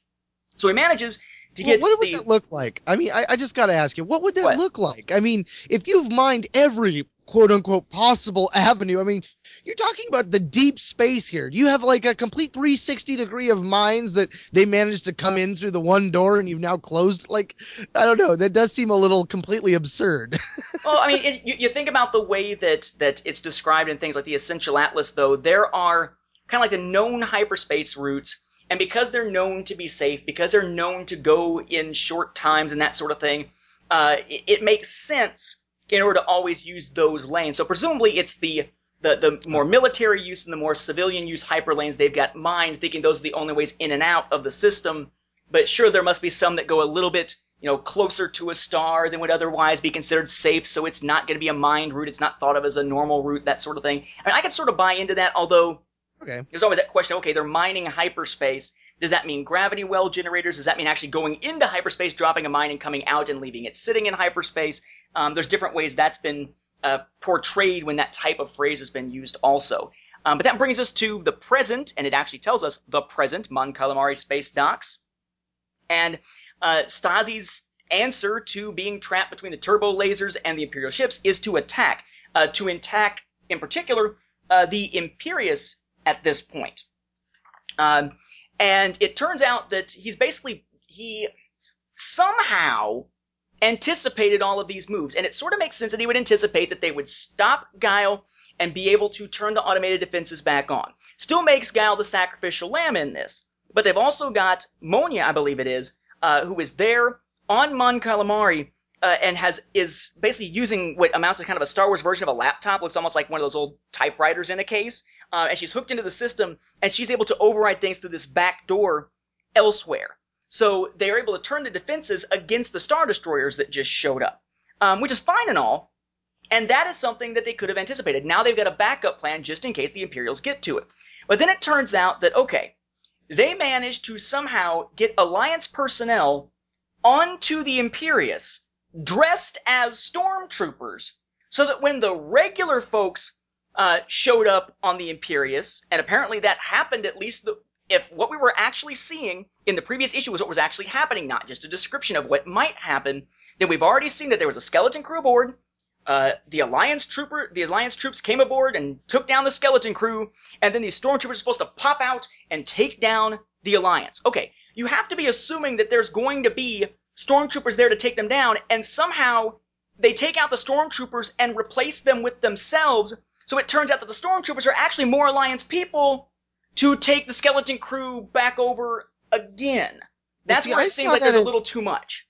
I saw it as all of them that are in the stormtrooper armor and in the Imperial officer armor had slid themselves in with the skeleton crew. So when the rebels showed up, they were already with the captives. So that way, when the trap was sprung, they were then freed by the Imperial stormtroopers in hiding, and the Imperial stormtroopers didn't realize that there were rebels in the midst of that skeleton crew, and boom. But if you're going to do that, I mean, you're really planning for, in order for that to make sense, to put them aboard as part of the skeleton crew so they can play this role of saving the non-disguised Alliance troops from the Imperials by being the Imperials that were supposed to spring the trap, they had to have known the trap was going to happen in that form in the first place and make arrangements to replace those specific stormtroopers to get aboard the ship. And if you can do that, why can't you just take the ship that way instead of needing to have the one group come in followed by another group that's impersonating the stormtroopers? It's overly elaborate. It's like saying that, the necessary element in a particular, let's say it's a fantasy story to save someone from a disease, is that you have to go to this giant mountain to be able to find, I don't know, or no, take it back. Just use a realistic example. Frodo, you have to go to Mount Doom and drop the One Ring into Mount Doom, otherwise it'll be destroyed. And to do it, you will have to walk your way across Middle-earth, and no one just walks into Mordor. So you have to do all these crazy things to be able to get there with this fellowship and such. But actually, oh yeah, Gandalf, seems like you've got big-ass eagles that'll fly you wherever you want to go and that are always conveniently there when you need them. How's about you save us a whole lot of time, heartache, and the building of Mordor's forces, and just let's fly Frodo at least part of the way so that he doesn't have to walk across all of Middle-earth and allow the armies time to build up. Overly complicated plot to get where they need to go when there is something much more simplistic. Plus, again, they had to assume that that's the way that this guy was going to pull the trap. And I can understand them expecting there to be a trap, because he knows him from the Battle of Camas, but what from the Battle of Camas is going to tell him that part of the trap will be stormtroopers hiding out in, lockers and stuff, and that he needs to replace those stormtroopers somehow? An overly complex, unnecessary, cool moment, but as soon as you step back and start thinking about the logic of it, it all starts to fall apart. Well, see, I never thought that they were part of the group that sprung it. I thought they were part of the group before that. I always assumed that the stormtrooper armor they were wearing was part of the skeleton crew, not part of the ambush. But I don't know. It isn't actually described very well. But that's not what we're seeing, right? We've got, sorry, Lieutenant, armor's Imperial, but those inside it are Alliance. You don't see any other stormtroopers anywhere. There's no stormtrooper bodies on the ground. All you see is that these stormtroopers who were supposed to jump out, they're stormtroopers, their helmets are off, it's Alliance folks. And here's Hondo Carr pulling off his hat, which apparently was enough of a disguise. He must have held his head down or something. And he's revealing that they're actually Alliance troops. There is nothing in this issue, because of how fast it goes, to ever suggest that these stormtroopers were actually part of the skeleton crew, so when the stormtrooper ambush popped out of the closets and stuff, they took them out. And that was their way of doing it. Otherwise, if he took them out, why would he need to explain who it is that's in the armor to the befuddled Imperial skeleton crew commander guy? It doesn't make sense. Okay, anyway, so they've got control of the Imperius on the inside. They have control of the cannons themselves. We get to see more space battle, more action for Rogue Squadron. We do wind up seeing one member of Rogue Squadron, Ronto, get killed in that battle. Not one that we really know at all, so there's not a lot of emotional impact at the moment. But we see a member of Rogue Squadron get killed, and we find that as the Alliance ships are trying to escape, Stasi puts in motion basically an end game for this plan. He doesn't believe that he is valuable necessarily as a symbol per se, and thinks of himself as just another soldier. And he's going to take his ship to the ring and blow it up, knowing that Valen will want to focus on him, even at the expense of letting everything else, including the Imperius, go. Turns out he's basically right, except as the ship is on its way, Joram Bey winds up taking a starfighter, one of his little, the new X-Wing types, the Crossfire, whatever it's called, takes it, lands on the ship, runs up to where Stasi and Yorub are the last two aboard, and basically Yorub convinces, well, it doesn't even have to convince Joram Bey. Joram Bey and Yorub are trying to convince Stasi not to be the one to stay behind, and Yorub tells Bey, do your duty, and Bey punches Stasi and knocks him out and takes him out of there. So it's Yorub, the second in command, who winds up essentially going down with the ship, slamming it into the ring as he says, this is the Galactic Alliance cruiser Indomitable, Captain Jaius Yorub commanding. Indomitable, of course, being the title of the story, the name of the ship. Not the name of the ship they're captured, but the name of the ship that they are on, the command ship of the Galactic Alliance Remnant at this point. Though battles have been lost, the Alliance still lives. We have not surrendered. We do not concede the stars. We will win back our birthright. Freedom. And then, of course, there's a huge explosion, takes out about a third of the ring, leaving Valen to basically, he basically tells his second in command to just tell, the Sith whatever they want, and he goes back to his room, and we see him holding a blaster, so we're assuming that he's going to commit suicide over this rather than let the Sith punish him. And we wrap up with what amounts to essentially a victory. There were some people lost, quite a few people, 10 fighters, 8 lost, 8 confirmed dead. There are members of some of these ships that have wound up releasing in escape pods over Dak who are now trying to get with the resistance, the Mon Calamari resistance on the planet itself. Hopefully they'll be able to be extracted someday rather than being found by the Imperials. But as a reward/punishment for saving Stasi, Joram Bey is promoted to be the new second in command of the Alliance Remnant. And we leave Indomitable there with a power shift, both in terms of the leadership of the Galactic Alliance Remnant, but also power shift in terms of now the Imperius, which still has that name, at least for the moment, now being a new major ship, a new flagship for the Alliance Remnant, and being denied to the Sith Empire. I think that, despite the over complexity of that plan, I think this was a highly enjoyable story, especially given that it's a story that doesn't have Dursuma involved, doesn't have Cade Skywalker involved, or most of our regular characters. This is an Alliance Remnant story. You don't even really get much in the way of other Imperials that we've met before in this. But it still goes down as a entertaining and important story in the annals of Legacy. And there was a lot going on in just the 2 issues. That was quite a bit of battle, and you had 2 battles involved at the same time. And, Hondo Kar slid in there, and Rogue Squadron. So, you can't go wrong with that. Now, at that point, we move into issue 22, The Wrath of the Dragon. The assumption being that this is a play on the title Claws of the Dragon that we saw previously, the dragon being Darth Krayt, right? Krayt, dragon, and all that. Well, this is immediately in the aftermath of Indomitable. New art by Alan Robinson, Ostrander continuing on storytelling where he left off in the previous arc. And Krayt is having none of this. None of this rebellion on behalf of the Mon Calamari. And while he does acknowledge that, Jiao Jahan is the guy who gave them the codes and everything, he's going to make an example of the Mon Calamari. 10% of the Mon Calamari population are to be executed effective immediately, starting with the leaders who were there on hand. And this includes some Quarren being killed, because some of them try to stand up to Darth Azard, who is also a Quarren, claiming that he's one of them, and no, he's like, I'm not one of you, I'm a Sith, and kills them too. And the plan is for the rest of the Mon Calamari to be essentially put into work camps and such until eventually they die. Essentially, it's genocide. You even get a point where Gahan says, Lord Krayt, this is genocide. And he doesn't make any bones about it. Yes, you have no one to blame but yourself, Jiao Jihan. You can die knowing that you were responsible for the death of your people. And this was a shock moment. Because I remember reading this thinking, holy crap, now is when they're really going to take chances with some of these long-established species that we've seen within the Star Wars galaxy. You know, it's 137 years after A New Hope at this point. You know, it's 133 years after Return of the Jedi. Finally, they're going to take some big chances and do some game-changing. And from here on, the situation with the Mon Cals becomes more and more untenable. It becomes a big part of the ending arcs of this series. And it's going to wind up being a part of the characterization of Sauk and some of the other characters that we meet in the arcs that we've gotten so far of Legacy Volume 2.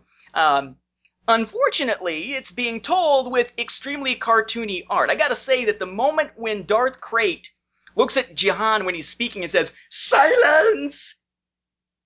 He looks like something out of a kid's cartoon that's meant to be an enemy that is so goofy that he's funny. This artwork is not what I would say. This is an incredibly dark story and extremely cartoony, goofy, kiddie-looking artwork in a lot of respects.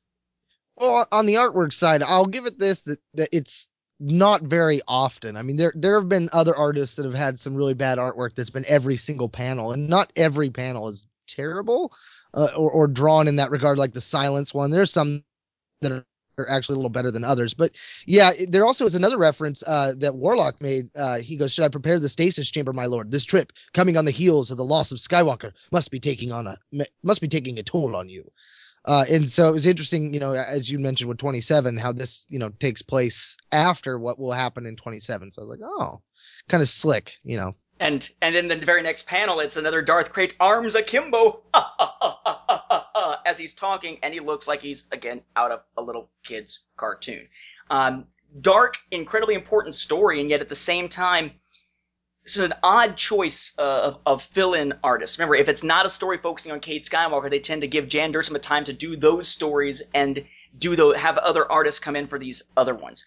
Now, this transmission is going to be picked up in Loyalties. We'll see that the next time we take a look at Legacy. But basically, this has been broadcast to the galaxy at large. The people back aboard the Imperius, Garstazi, Joram Bey, and their men, they want to do something about it, but they know that there is nothing they can do to actually help the Mon Calamari at this point. It would be a slaughter. They have to bide their time and make sure any sacrifices or martyrs among the Mon Calamari are avenged someday, and that helps serve to strengthen their cause.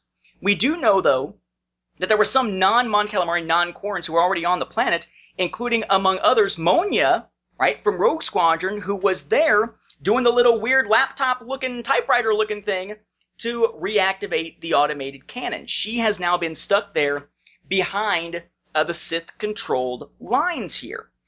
And we wind up finding her as she's trying to escape some stormtroopers who basically have her cornered, and in come two Imperial Knights that wind up saving her. Trace Sind, an older bearded man, and Sigil Dare hopping in here, a younger woman.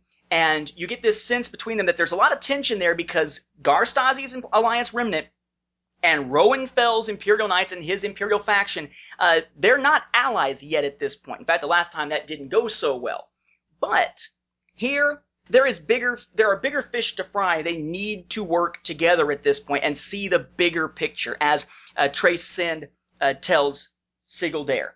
It's interesting that we're getting these two factions together at this point on what amounts to a rescue mission.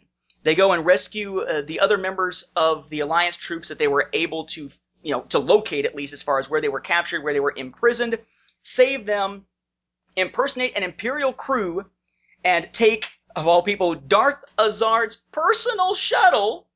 He then shows up and kills the Imperial officer who was mind-tricked into letting it happen. They steal his shuttle and are taking off when Darth Azard shows up to try to stop them, and Trace Sind has to basically leap out of the ship as it's starting to rise and duel Darth Azard in order to cover their escape. An interesting way to give us a character remaining behind on Mon Calamari, so we have a heroic character we can focus in on anytime we perhaps visit this in the future. It's nice that they left open that door. Well, it's also funny, too, that the Imperial Knights had also sabotaged the Imperius. He's like, Well, the Admiral is looking for sabotage, and he'll find it. He'll know the first explosives are meant to be found, so he'll find the second set. He won't find the third. And so they're on their way to warn him about that. But the other thing, too, was that Ronto turned out to not be dead, too, and that they were able to save him. I like the fact that they brought in the Imperial Knights, that they're a faction that was brought in for Legacy that always intrigued me. Going back, I want to know, when were they formed? I was really hoping Sword of the Jedi was going to finally, go there, that we'd see that Jaina formed them or something, but it's funny though, too, that the younger one, Dare, she's all dressed up as the Imperial soldier and stuff, waiting to do the ambush. I just, I like it. There's a moment where one of the guys comes up and he's like, what's the meaning? And she does like this force shove and knocks one guy out of the way. But it's a little weird because it's like she sticks her hand out one direction and tells the one guy to stop, and then turns around and immediately shoves with the other hand another soldier, and that guy's still watching. And then Snid comes up behind and knocks the guy out. It's like, you thought she just force shove both directions or something, But well, it's an inconsistency in the artwork. They're walking into the shuttle, so facing into the shuttle.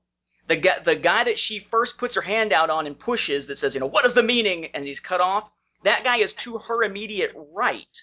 And then they change the camera angle, so to speak, to behind her, still facing into the shuttle. And all of a sudden, that guy is to the right, and nothing's happening to him. Yeah, and it's the guy on the left that she's pushing. It's like they've changed which arm. I guess the one thing we should be happy about is at least they're still facing into the shuttle. It's not like what they did with AG-37, where they cut him in half back in Legacy Volume 2, and they wind up changing which arm is cut off and which one's still attached and all that kind of stuff.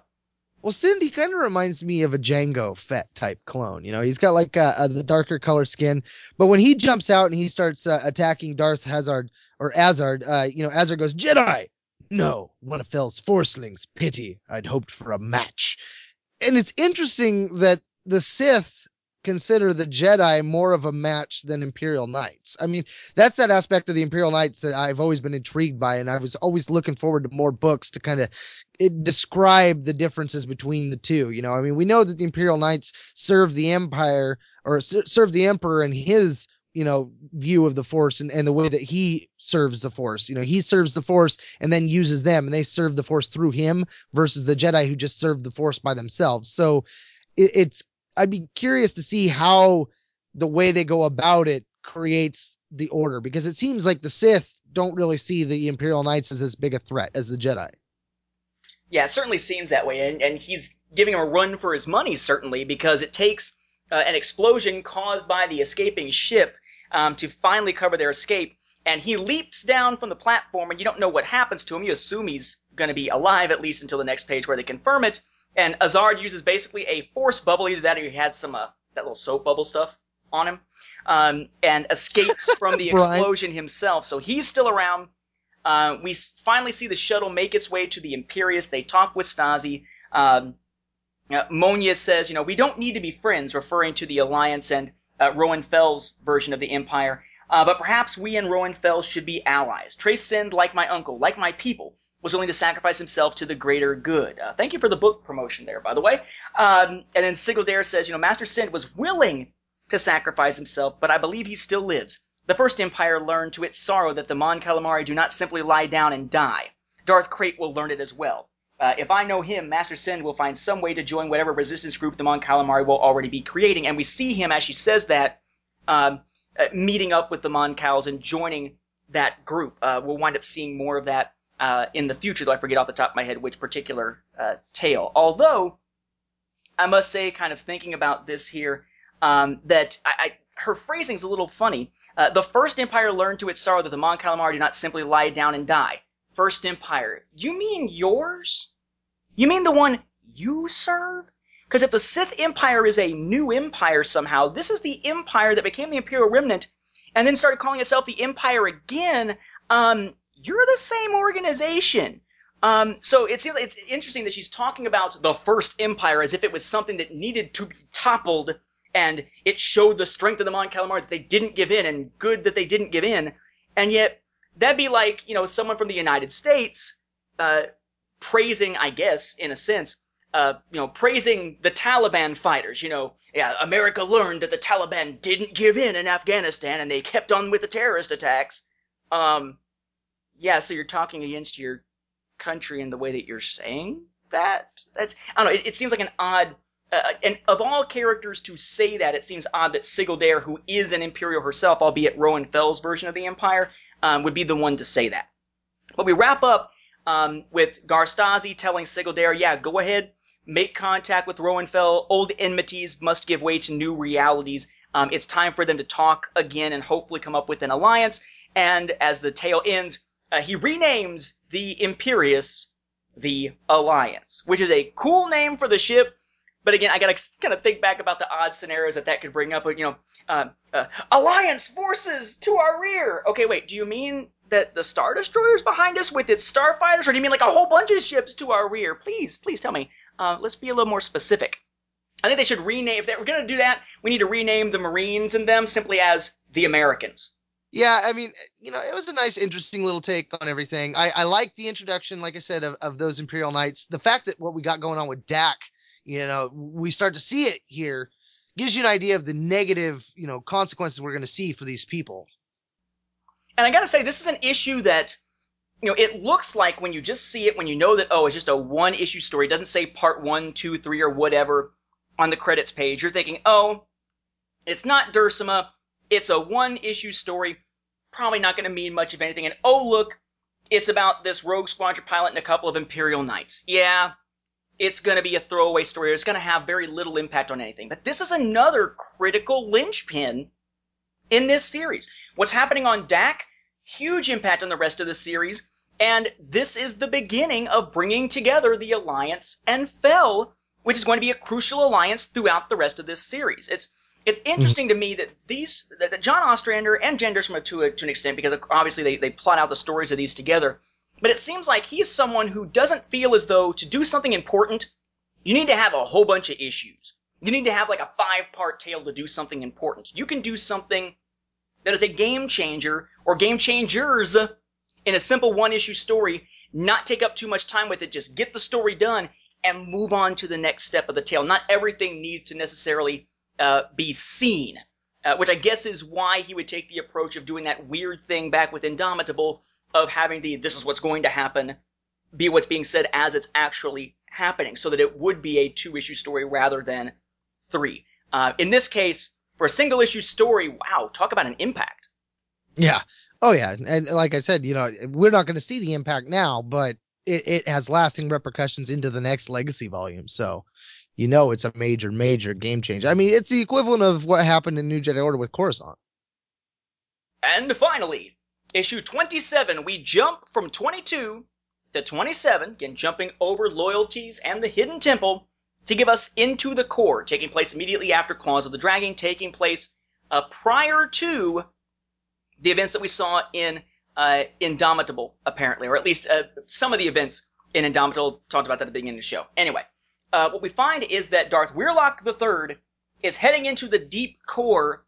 He's trying to find basically a cure, if you want to call it that, for those Yuuzhan Vong growths that only he and Darth Malady and Krayt know about, that are basically trying to take over Krayt and turn him into a Vong creature, which is the whole reason why he captured Cade Skywalker in the first place, remember, back in Claws of the Dragon. Now, Cade has escaped, and we flash back, as Weirlock is in space, we flash back to the moments right after Cade's escape in Claws of the Dragon, which at this point is several issues ago. In fact, at this point, that was back in issue 19, and this is issue 27, to finally show what happened in the aftermath of those events. Turns out that Darth Nil was allowed to live, just barely, and he's not allowed to get his arm back that was cut off. They're going to give him a Yuuzhan Vong arm, essentially as part of an experiment for Malady. As for Talon, remember, she got stabbed through, impaled by Cade, I believe it was, and in her case, she's basically going to be put into a healing trance or a healing meditation, and if she recovers, she recovers. If she dies,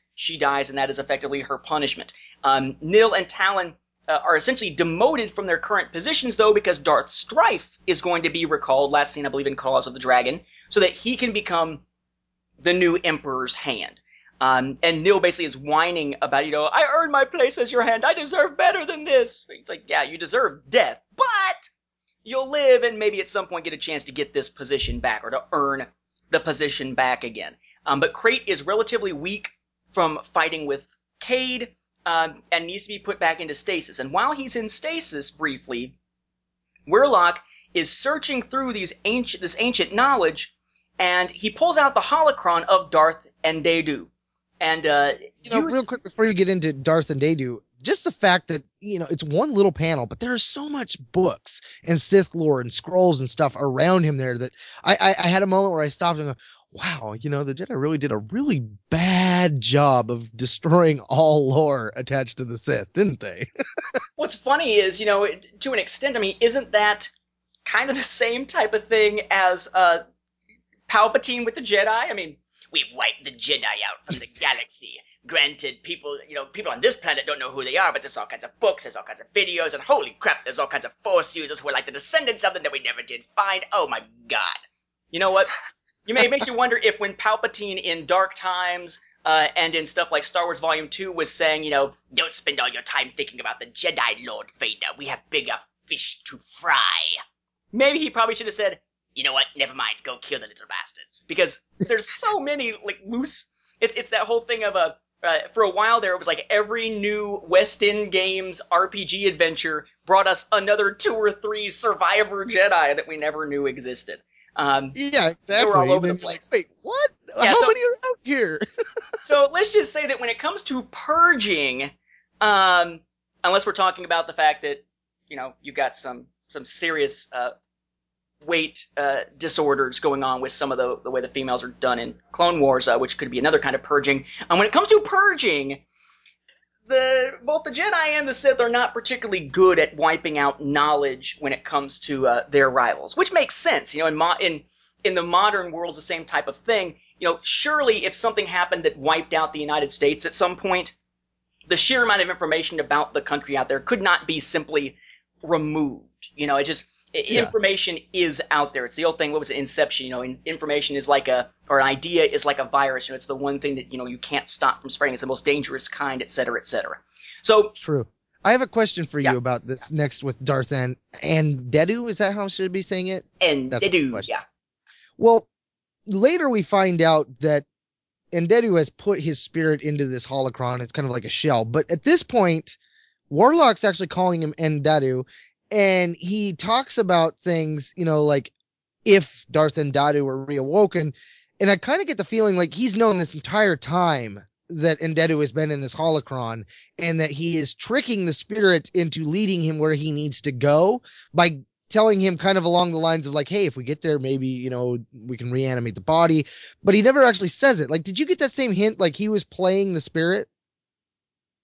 It's hard to say. I mean, he definitely knows something is off, but whether he knows that's actually the spirit or not, that I can't tell. But he says, he said, if it were found, speaking of like the actual tomb of Darth Endedu, if it were found, if Darth Endedu reawoke, that gets the attention of this spirit / hologram. So. Well, when they get to the tomb, he starts calling him in the image of Endedu. As soon as they get to the tomb, it's like at that point, then he drops the familiarity with him. He stops calling him Darth Endedu. He's like image of Endedu. It's like, I don't know. I just had that feeling like, he knew the whole time and he was totally playing that spirit. Well, he says later on, so dog, have you discovered my final secret? You transferred your intellect to what we assumed was a holocron. It was more. It was a shell. Just as that moldering corpse is a shell. So he either figures it out at the time and is not too shocked by it, or he's had some inkling of it from before. He winds up going to the planet of Prakith, to Endedu's Keep, where Darth Endedu has been interred, and the idea is that he is trying to find the old knowledge of Endedu, because Endedu had the ability, essentially, to somehow, he almost became like a zombie. He was able to basically, or sort of like a vampire, he was able to sort of reanimate his own body and still control it with his spirit even after death, or at least that's the way the story goes. It's one of these Sith lords that kind of pops in to the lore after the 100-Year Darkness and all that kind of stuff. So he's one that we don't know a lot about, but we get some background to him here, and we find when Wirlock arrives that there is this cult that exists there, essentially worshipping Endedu as the Malevolence, either that or they're worshipping the ship from the Clone Wars, of course, and the real Sith, or what he thinks of as a real Sith, Wirlock, is easily able to take down these followers who all have their own lightsabers basically by tossing an image into their mind that each of them is Weirloc to each other. So they wind up just slaughtering each other until there's only one left. I thought that was kind of an interesting way to deal with them, that it's sort of like, I don't even need to lift a finger to kill you guys. Here, snap my fingers. You're going to kill each other. That's how powerful I am. Yeah, that was a great scene. And the art here, it serves it well. I mean, it's not the most epic art I've ever seen, but it's not bad at all. It serves the story. When Dimitri, the brother of Gerlin, gets slashed open, you know, when he slashes the image of Warlock, it's a chest wound, and then, you know, Dimitri's laying there and he's got this huge smoking hole, and then he falls back, and then the smoking hole, it's like the whole right shoulder from that hole, it's like it's ripping away from the rest of the body. Like, there's attention to detail here that I liked it. I thought it was a good little bit of art, the way it progressed with the story worked on.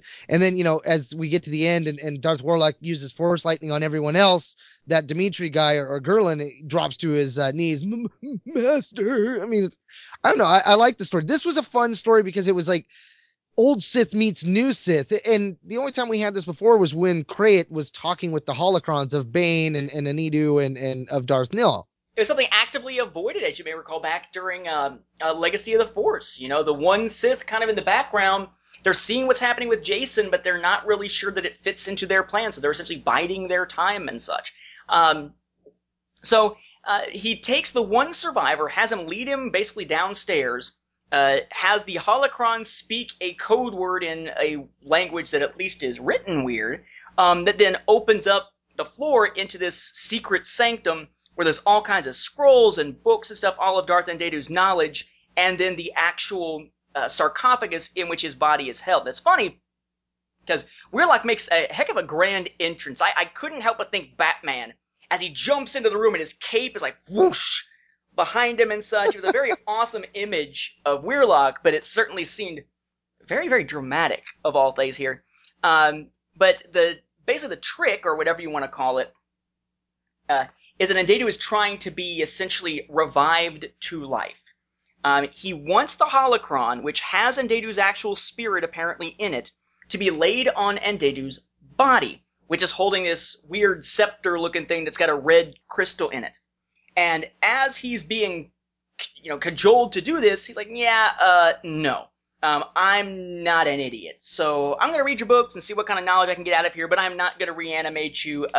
You're crazy, Mr. Sith Man.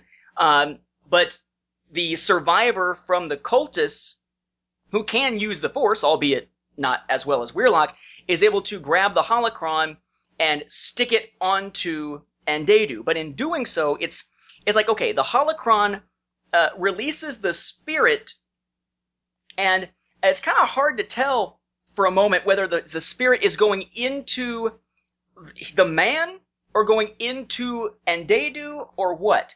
But it appears, it almost at least, seems like the holocron is taking Andedu's life essence and transferring it into the body, and like he's like taking that life force and then now moving his spirit from the Sith holocron back into his old flesh form.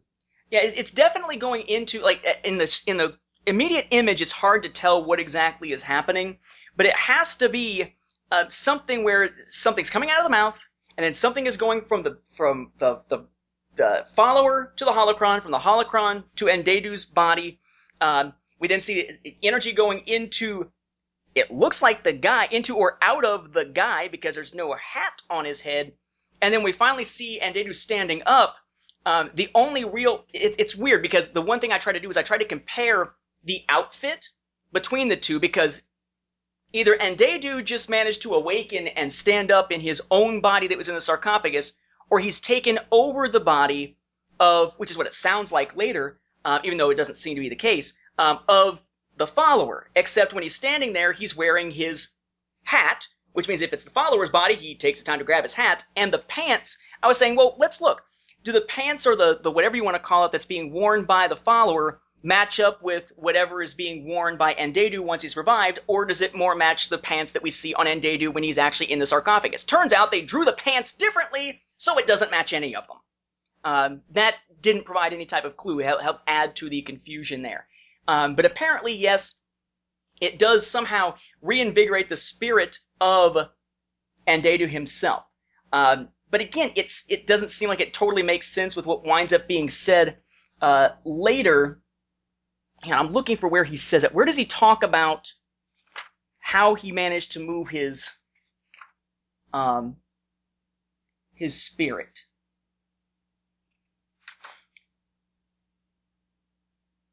I could swear that there's a point where he says it. You transferred your intellect to what we assumed, that part? No. Let's see.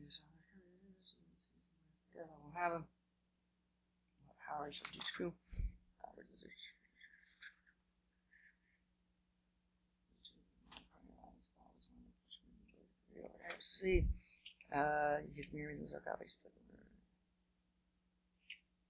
Or is it where you're talking about Warlock? Your mind, the power is in your mind forces your body. Maybe he doesn't say it, it's just okay. It doesn't really clear up how this worked. It's like he almost was like an energy vampire type of thing where he needed the other guy's energy somehow to infuse with his soul that's already inside the holocron in order to then put that soul back into the old body. You get the sense that it's either that or some kind of like body jumping spirit, kind of like what we're going to wind up seeing with Carnage Mirror and the Mirror Talisman and such, or the movie Fallen with Denzel Washington. But apparently that's not the case. Instead, for whatever reason, he needed the energy of that guy, but it's never explained why. If the whole idea was you're just supposed to put the holocron on his body and that does the trick. It's Sith magic. It's all mysterious, but it also isn't clear. Yeah, I think if Warlock would have been the one to put the holocron on there, it would have been Warlock's energy that revived the body. I think that's what the Sith holocron was doing. Was it cast a spell, but it needed to come in contact with both his host body that he no longer was in and the body that he was going to steal the life energy from, because his life energy was trapped in the holocron. Just to do what he was doing required that he had no more to give, and he needed more from somewhere to do the transference. And where Warlock, that's why I thought Warlock was fooling this guy the whole time, because he didn't do it.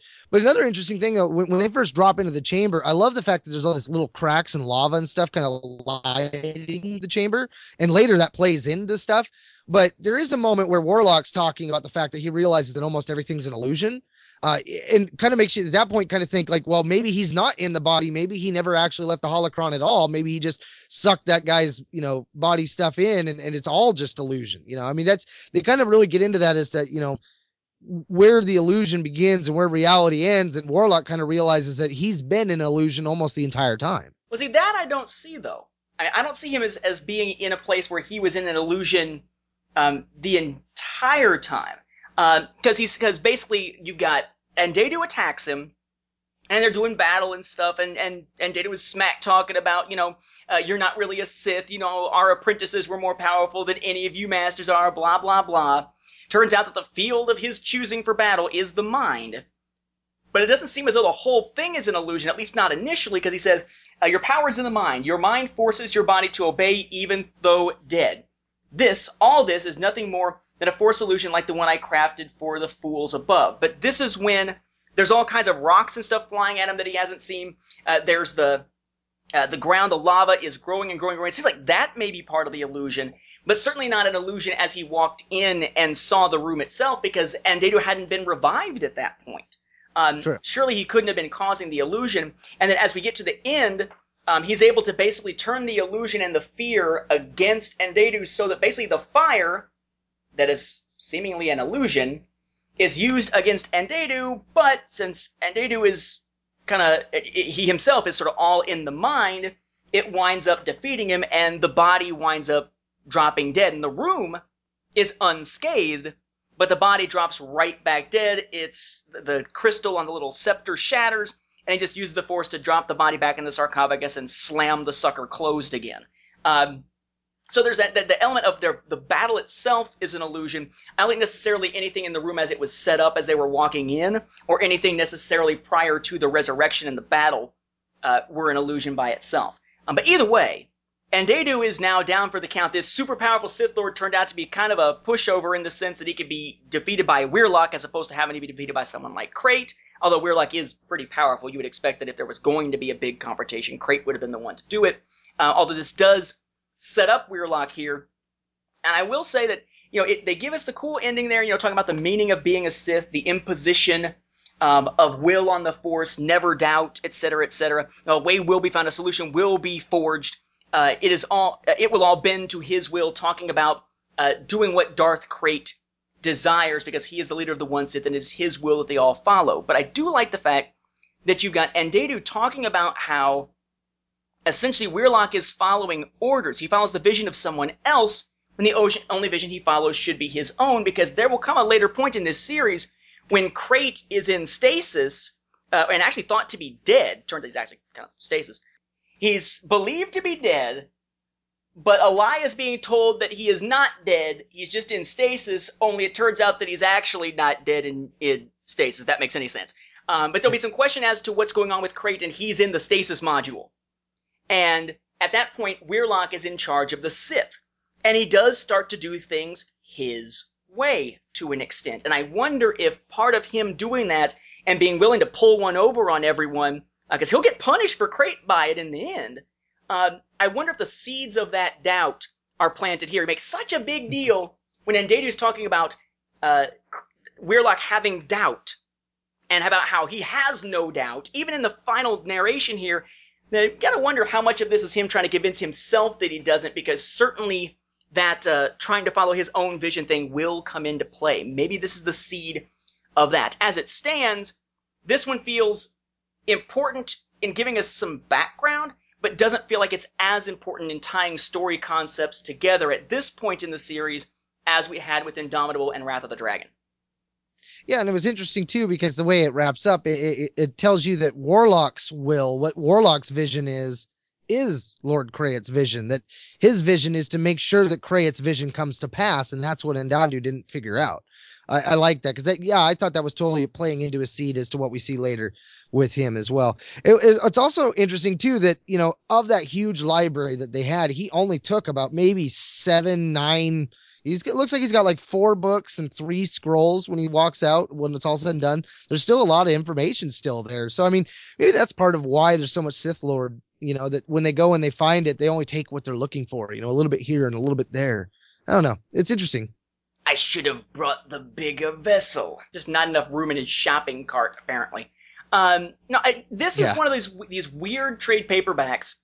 When you're looking at an ongoing Star Wars series, the assumption is you're going to need to read everything because it's all meant to be one longer story. But we've seen this with Knights of the Old Republic. We'll see this with Legacy. We saw this if you go back and you look at Republic and things like that. That for a while there, it really depended on the writer. And in KOTOR and Legacy, John Ostrander and John Jackson Miller managed to do things with what could have been throwaway stories in making them essential to following the entire series. And that's what you get here. They're side stories, to be sure. They're not the story of Cade Skywalker, and that's why you don't have Dursuma drawing them. But they're integral to putting this all together, and at least in the last one of those, highlighting the danger that Krayt's in and seeing what happens immediately after Claws of the Dragon there in those first a few little flashback bits. But that's not something that Star Wars has always tended to do. We're talking about the Marvel series, we're talking about Republic before it became Republic, back when it was mostly just known as Star Wars Ongoing. It seems to have taken Star Wars a while to realize that even side issues can and perhaps should have an impact on everything else, and that throwaway stories shouldn't be what's being relied on as filler. You remember Star Crash from Star Wars, the first on God, Dark? the one that was like a wannabe weird Star Wars version of Legend of Zelda or something? Yeah. Yeah, just one and done. I was like, here it was, and there it goes. Like, yeah, what was that? It's funny just to mention that real quick. In my travels, I stumbled across that. I went to a coast. I was stopped at a comic book store that I saw, and I just happened to go looking through their old Star Wars stuff, and boom, they had one copy of that, and it was the only one of the line that I didn't have. I'm like, and they had it on sale for $1. I was like, sweet. I think what they need to do for Star Crash is they just need to at some point retcon it and say that the entire story, the tale of, what was his name? Yoshi, I think was the guy's name, named after, the little green dude that helps Mario. That Yoshi, the Jedi there, and his story is actually being told by a droid, and then they could totally play it up by making the droid's designation, I don't know, what issue was that? Number 27 of Republic? You can make the droid's designation WTF 27 or something? I can see that working. Well, next we'll hit up our covers with 20. I got to say, you only have 4 issues here, but of these 4, they're all pretty decent covers. I would say, like, of all of them, 21's probably the one I like the least. 20, I've got a thing for space battles. This one, you see the Indomitable kind of being attacked as I'm assuming on its way in towards the shipyards. Maybe it's curved away from the planet last minute or something. It's got some of the little futuristic TIE daggers kind of coming at it, which, honestly, I've never really understood those ships as a ship. Like, that's a concept that just kind of over me. I'm like, okay. They look cool, but beyond that, it is what it is. It's got one of those computer generated planets in the background, back when they were still doing that, where they started kind of infusing more computer generations into the covers. So, I mean, that didn't throw it off too bad. I like it. It says Last Stand of the Galactic Alliance. And I don't know, I love an action packed space battle shot. And this is one of those that was really cool. Yeah, I think for the covers here, I mean, all pretty good. One of the things we didn't get to talk about when we talked about the last Knights of the Old Republic stuff was the covers, because we were running out of time. And it was one that I actually had wanted to point out from it, because it's one where it's got characters talking, but it does that weird little thing where it's like there's a battle scene and there's a little circle up in the corner with a picture of one of the characters speaking, circle down in the corner with a picture of characters speaking, and that really just kind of harkens back to the old school, Marvel and DC overly dramatic, oh no, we're all going to die type covers that you get, where it really didn't necessarily show something actually happening in the issue, but it was just meant to get people to pick them up off the rack and take them home and read them. I'm generally not a big fan, though, still, of a lot of the use of the text on the covers. I think Star Wars comics looked cooler and felt like they were more cinematic when they didn't have that on there. I do like the fact, though, that in issue 20, it's cover with, that space battle showing up there. It says, The Last Stand of the Galactic Alliance. Probably would have made more sense to put that on issue number 2, because it's not referring to what's happening with the Imperius. It's referring to the Battle of Kamas, which was a nice twist on it. Made you think, oh no, they're going to be defeated, when it turns out, nope. It's not, they're not defeated, and it's not hyperbole. It's actually referring back to their defeat in the Sith Imperial War. I thought that was kind of a neat play on the way that they use the terms there. All pretty good. The first 2 covers, the one with the ships and the one with Gar Stasi, both of them done by Douglas Wheatley. You've got one then by Dan Scott, the cool cover of Darth Krayt, staring at the reader. Although I will say, the words again kind of make it go, ugh. That would have been an awesome cover by itself with no words, but instead at the bottom it says, Darth Krayt is not pleased. I'm like, not pleased? He's not pleased. That's it? He's ordering a genocide. This might have been one of the times it might be okay to put pissed on the cover. I'm just saying. Or something else. Or it could say Darth Krayt's order.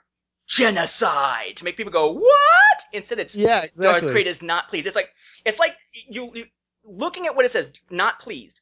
Think about Darth Krayt looking the way he does on that cover, and think of him being not pleased as opposed to ordering a genocide, and can't you see him saying something like, I ordered barbecue sauce, you incompetent! I said no mayonnaise! That's not pleased. Genocide probably goes a little beyond that.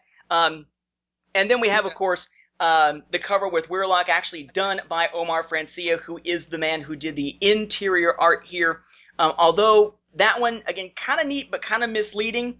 It says Sith versus Sith, and yes it is. It's Weirlock versus Andaidu, but we see Weirlock here with 2 lightsabers, and we're expecting that kind of action, and that is not what we get inside the issue. Beyond that, though, it's a cool cover. Lots and lots and lots and lots and lots and lots of red, but a cool cover.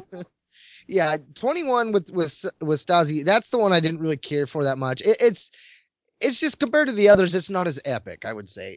22, when we were talking Claws of the Dragon and they had that one close-up, 22 is the one I always think of. 22 is the really cool cover. I agree. They should have gotten rid of that, Darth Krayt is not pleased. But on the upside, that's why when you get the full cover JPEGs and stuff like that, that's why they're worth saving, because they put those out there online. You can at least get them in that regard and enjoy the art. But 27 is one, it's one of those covers that I love a lot. I adore. It does have a lot of red. The background, the cave kind of has that computer generated image, and it looks like there's like lava kind of coming down the insides of the wall.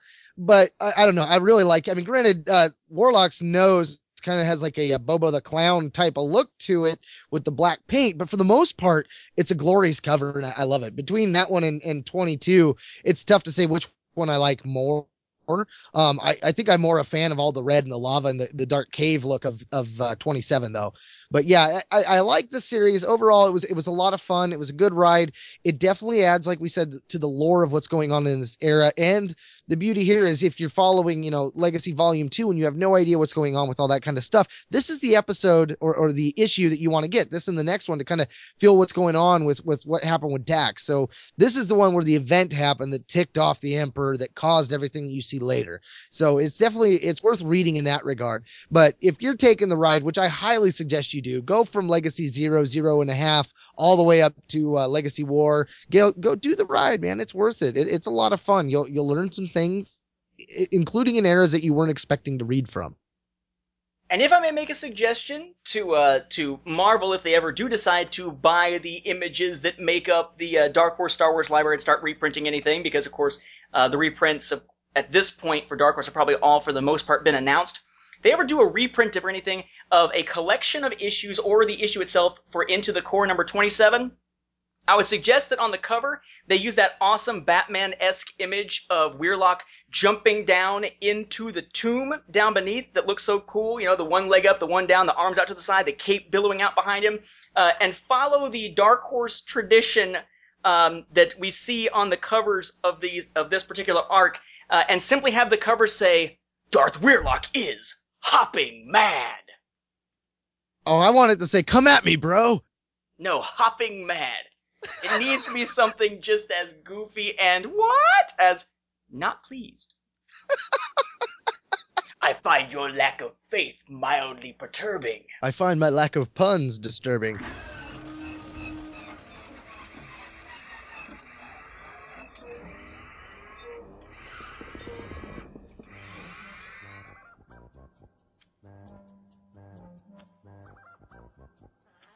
Now, that about wraps up this episode of Star Wars Beyond the Films. We'd like to thank you once again for hanging around with us as we ponder on sharing the fandom. Remember, you can always listen to our episodes streaming online at the Star Wars Report website, www.starwarsreport.com, as well as all the 2nd Airborne Division podcasts there at the Star Wars Report network shows. You can find our episodes that are available on Zune, Stitcher, or on iTunes, which we always encourage you to leave us a review while you're at it. You can also find links to our episodes on both Twitter and our Facebook page at SW Beyond Films, or just type in Star Wars Beyond the Films in the search bar. No matter how you get there, though, be sure to like our page. It's one of the best ways to interact with us, our own home one, if you will. Not only can you post comments to us about the show, we love interacting with you fellow fans. So if you have any Star Wars and or EU questions, or you just want to comment about a past episode, fire off. You can always email us at swbeyondfilms@starwarsfanworks.com. And of course, if you want to check out, the Star Wars Timeline Gold's Facebook page is facebook.com/swtimelinegold. You want to check out the Facebook page or the Twitter for the upcoming Rebels Roundtable show that we're all putting together, the Republic Forces Radio Network team and the Star Wars Beyond the Films team coming together for that for Rebels. That is facebook.com/Rebels Roundtable. That is also Twitter @Rebels Round. You can also check out the Amazon shop that my wife and I run is amazon.com/shops/Liljo Collectibles, LILJO Collectibles. And if you want to check out any of those videos that I've been putting up onto YouTube from the Star Wars library, from the Star Wars home video library and stuff like that, do a search for those names or a username Chrono Radio, like the old podcast that I had back in the day. Now, lastly, before we go, we wanted to take a moment to talk to you about our sponsors, Audible. Audible has a trial. If you go to www.audibletrial.com/Star Wars Report, you can get a free trial run of audible.com to see what they're all about. Our sponsors have more than 100,000 titles. You can explore the Star Wars expanded universe or any other genre without being stuck with a book you flat out hate. Because Audible members, they can exchange any book within 12 months with no questions asked. So in this digital age, if you're thinking of making the switch from the page to the audiobook, Audible just might be right for you. So once again, for Star Wars Beyond the Films, this has been Mark and Whistler. And Nathan. Saying thanks for listening and may the Force be with you. And don't put us the odds that everyone will be going woohoo when we finally reach Vector. 2 more story arcs to go before we get there. Or the odds that the story group is going to make the EU canon forever.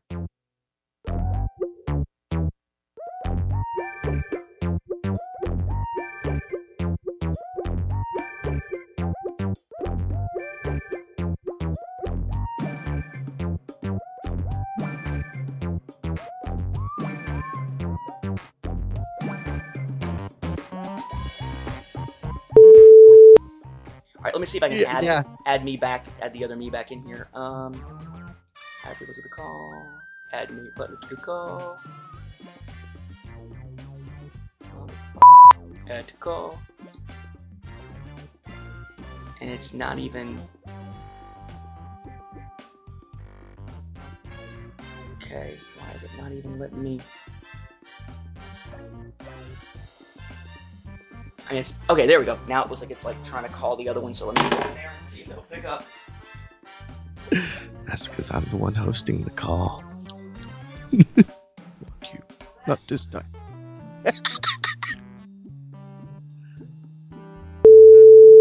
Oh yeah. Hey, what the f is his name? The wizard, Gandalf. Okay. Get off.